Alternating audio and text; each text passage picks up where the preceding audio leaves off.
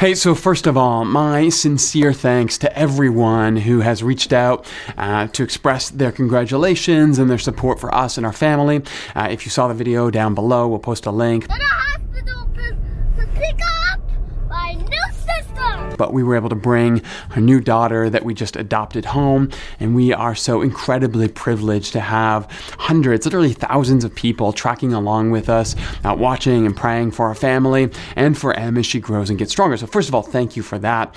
But second, we finished up Romans this week. On Sunday just past, we finished Romans chapter 16. This is a big accomplishment. We've been working at this for 5 years right now, and we have now covered the whole letter together. So yay for us. However, one of the things that we talked about here was the incredible amount of support and thanks that Paul extends to women within the early church. In the last chapter to Romans, there are 26 people that he name drops to say thank you to, and of those, about a third of them are women. And I think this is really important here, not only for how we think about women in the roles that we play in our churches today, but also for what is happening within Paul as he writes this. Remember, Paul has finished his letter. He is done teaching. This is his P.S. It's just all of his greetings to all of the people who have contributed to his story in an outsized way.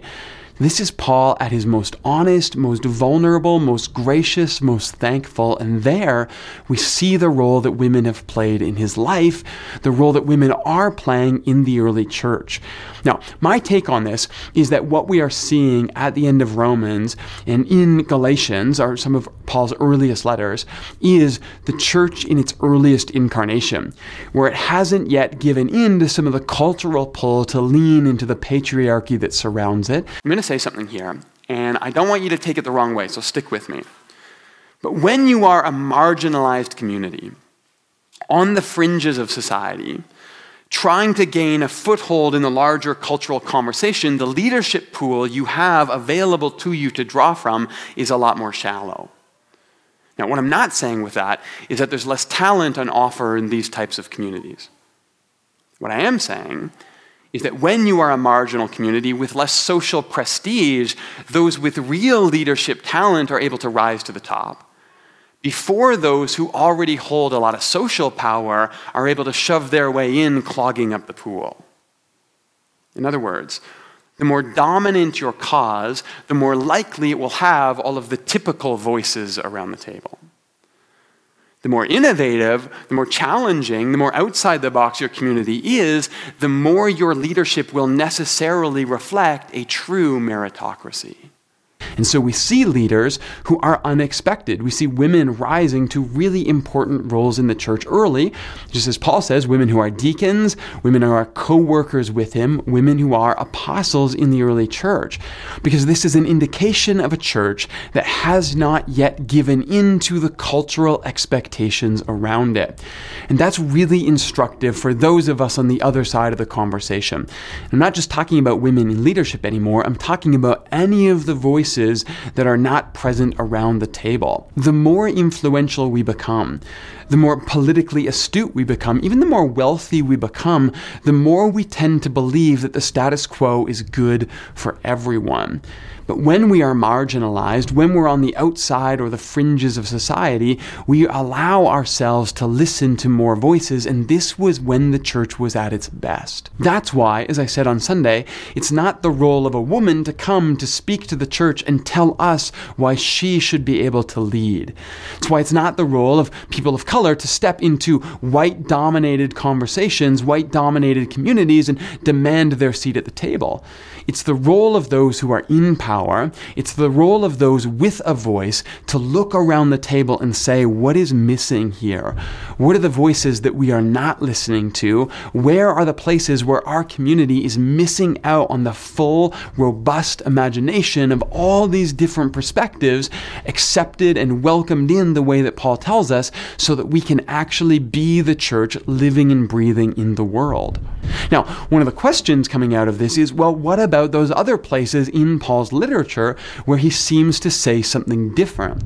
Yes, in some of his earliest letters, Galatians, for example, he says, "There is neither Jew nor Greek, slave nor free, male nor female, for we are all one in Christ Jesus."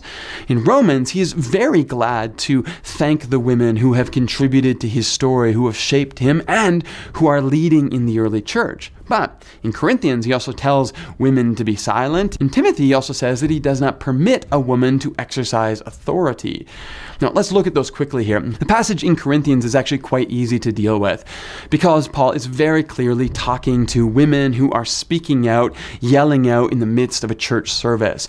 So this seems to be quite clearly related to a specific situation in a specific community where women are either used to being able to dominate conversations, or women are coming into the community and not knowing how to comport themselves in that context, and they're disrupting the service. And Paul says, rightly, you shouldn't do that. He's speaking to a specific cultural context, and he's trying to correct that so that everyone is able to get along together, to learn together, to accept each other, and to learn from each other as it's appropriate. So the Corinthians passage is really not that hard to deal with at all. The Timothy passage is more difficult, and I'll read it to you here. 1 Timothy 2:12, I'm reading from the ESV here. It says, "I do not permit a woman to teach or to exercise authority over a man. Rather, she is to remain quiet." Now, this one is troubling and it's hard to make sense of, particularly when we have Paul in Romans commending Phoebe as a deacon, honoring Junia as an apostle, talking about Priscilla as a co-worker in the gospel alongside him. So there's a couple options here. And the one that I tend to lean into, and that I was hinting towards in the sermon when I talked about the transitions and the evolution within the early church, we see women in very central roles, and it's only as the church becomes more mainstream and more powerful that we start to see the role of women slowly being diminished and downplayed. The letter to Timothy, 1st and 2nd, these are part of a section of Pauline literature called the Pastoral Epistles. And a lot of scholars, I would even suggest that probably the majority of critical scholars would say that these are probably pseudo-epigraphal. Now, what that means is that this is someone other than Paul writing. This is someone later, after Paul's death, probably in the 1st century, I'm going to suggest probably the 120s to the 150s, who is influenced by Paul, now writing to address specific circumstances that Paul wasn't able to during his life. Now, to modern audiences like us, that sounds like lying. We are very familiar with plagiarism. You don't take someone else's words. You don't lie and say that your words are their words. We have certain academic principles around writing that this wouldn't fly in our world today. But in the ancient world, pseudo-epigraphy was a fairly well-known concept. It was a way of continuing the work of your mentor, continuing the writing of your teacher after they were gone. And this wasn't considered dishonest, it was considered a way of honoring someone who had influenced you deeply. There's a number of different examples of this in ancient literature, particularly throughout Greek literature, of students continuing the work of their teacher. Now, at best, it is a student who really understands everything that their mentor thought and is able to continue that and apply it to new situations. But I would argue whoever is doing this for Paul in the pastoral epistles is actually leaning into the cultural expectation a little bit more than Paul did, and they get this one wrong. Now, again, the tricky part here is that this doesn't mean we should dismiss what is written in the pastoral epistles. They were still part of the collection of texts that the community gathered together and canonized when they made the Bible. And so these have the same authority that any other writing does, whether it was written by the historical Paul or by a student of Paul later in the 2nd century. However, again, it does help us to understand the question of what is culturally influenced and what is not. Because this is what is happening every time we read our Bible. We are deciding, we are making decisions about what words are influenced by a particular cultural context or bias, and what words, inspired by the Spirit of God, transcend that particular moment and apply across the board. And this is not something that I am doing, or liberal scholars are doing, or textual critics are doing. This is something that every single one of us are doing all of the time. Because the simple fact is that we don't live in the culture of the first century, and we don't do any of the practices that they did the same way. We take the spirit of what is being said and we apply that to our context today. So even if I think 2 Timothy is written by a secondary author, which is why it contradicts with Paul's authentic letters like Galatians and Romans, I still want to take them seriously, but I want to understand them within their context. The same way that Paul is dealing with those who don't eat meat in Romans 14, whether either because they are Jewish and they are afraid about searching out kosher meats in Rome after the expulsion of the Jews, whether they are pagans coming from the Roman culture and not wanting to eat meat that's been sacrificed to idols, these are culturally specific issues that Paul is addressing.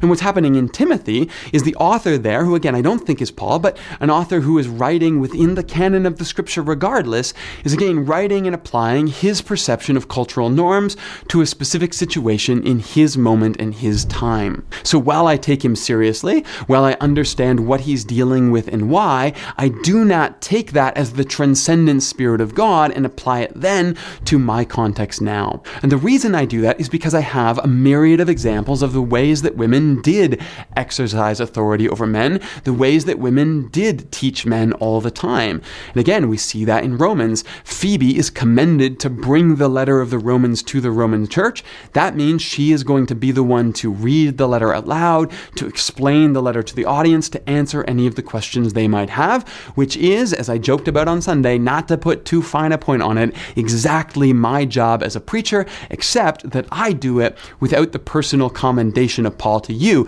You just have to take my word for it. Phoebe came with the personal recommendation of Paul that she was able to speak for him, explain his words, exegete the scriptures for that community. And so women were preaching, women were teaching, women were exercising authority, just like Phoebe was, who was a deacon in the church in Cenchrea. It's only later, as the church becomes more socially acceptable, as it has more social power, that it's able to lean to the social expectations around it, and the church actually becomes more like the culture that surrounds it. As Christianity became more powerful, we became more dependent on the culture that provided us that power.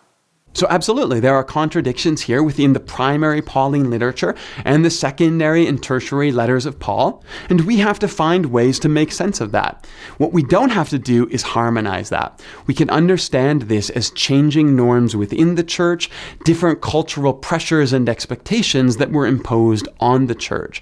But I think the really beautiful thing is to go back to the earliest incarnations of the Christian story, and there we see an incredibly diverse countercultural expression of leadership that is emerging from within the early community, where those who rose to positions of leadership were accepted and honored, regardless of whether those people would have been denied their rightful place and contribution in the larger culture around them.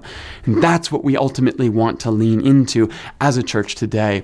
Who are the voices who are not listened to, but where the Spirit of God is present, leading us, teaching us, challenging us to think in new ways today. At Commons, we have been blessed with this incredibly profound gift of women in our community who lead, who teach, who shape all of us in ways all the time. But it's not their job to prove that they should have that place. It's my job to do that. It's our job to give them the platform. It's their job to teach whatever it is that the Holy Spirit leads them to as they lead us.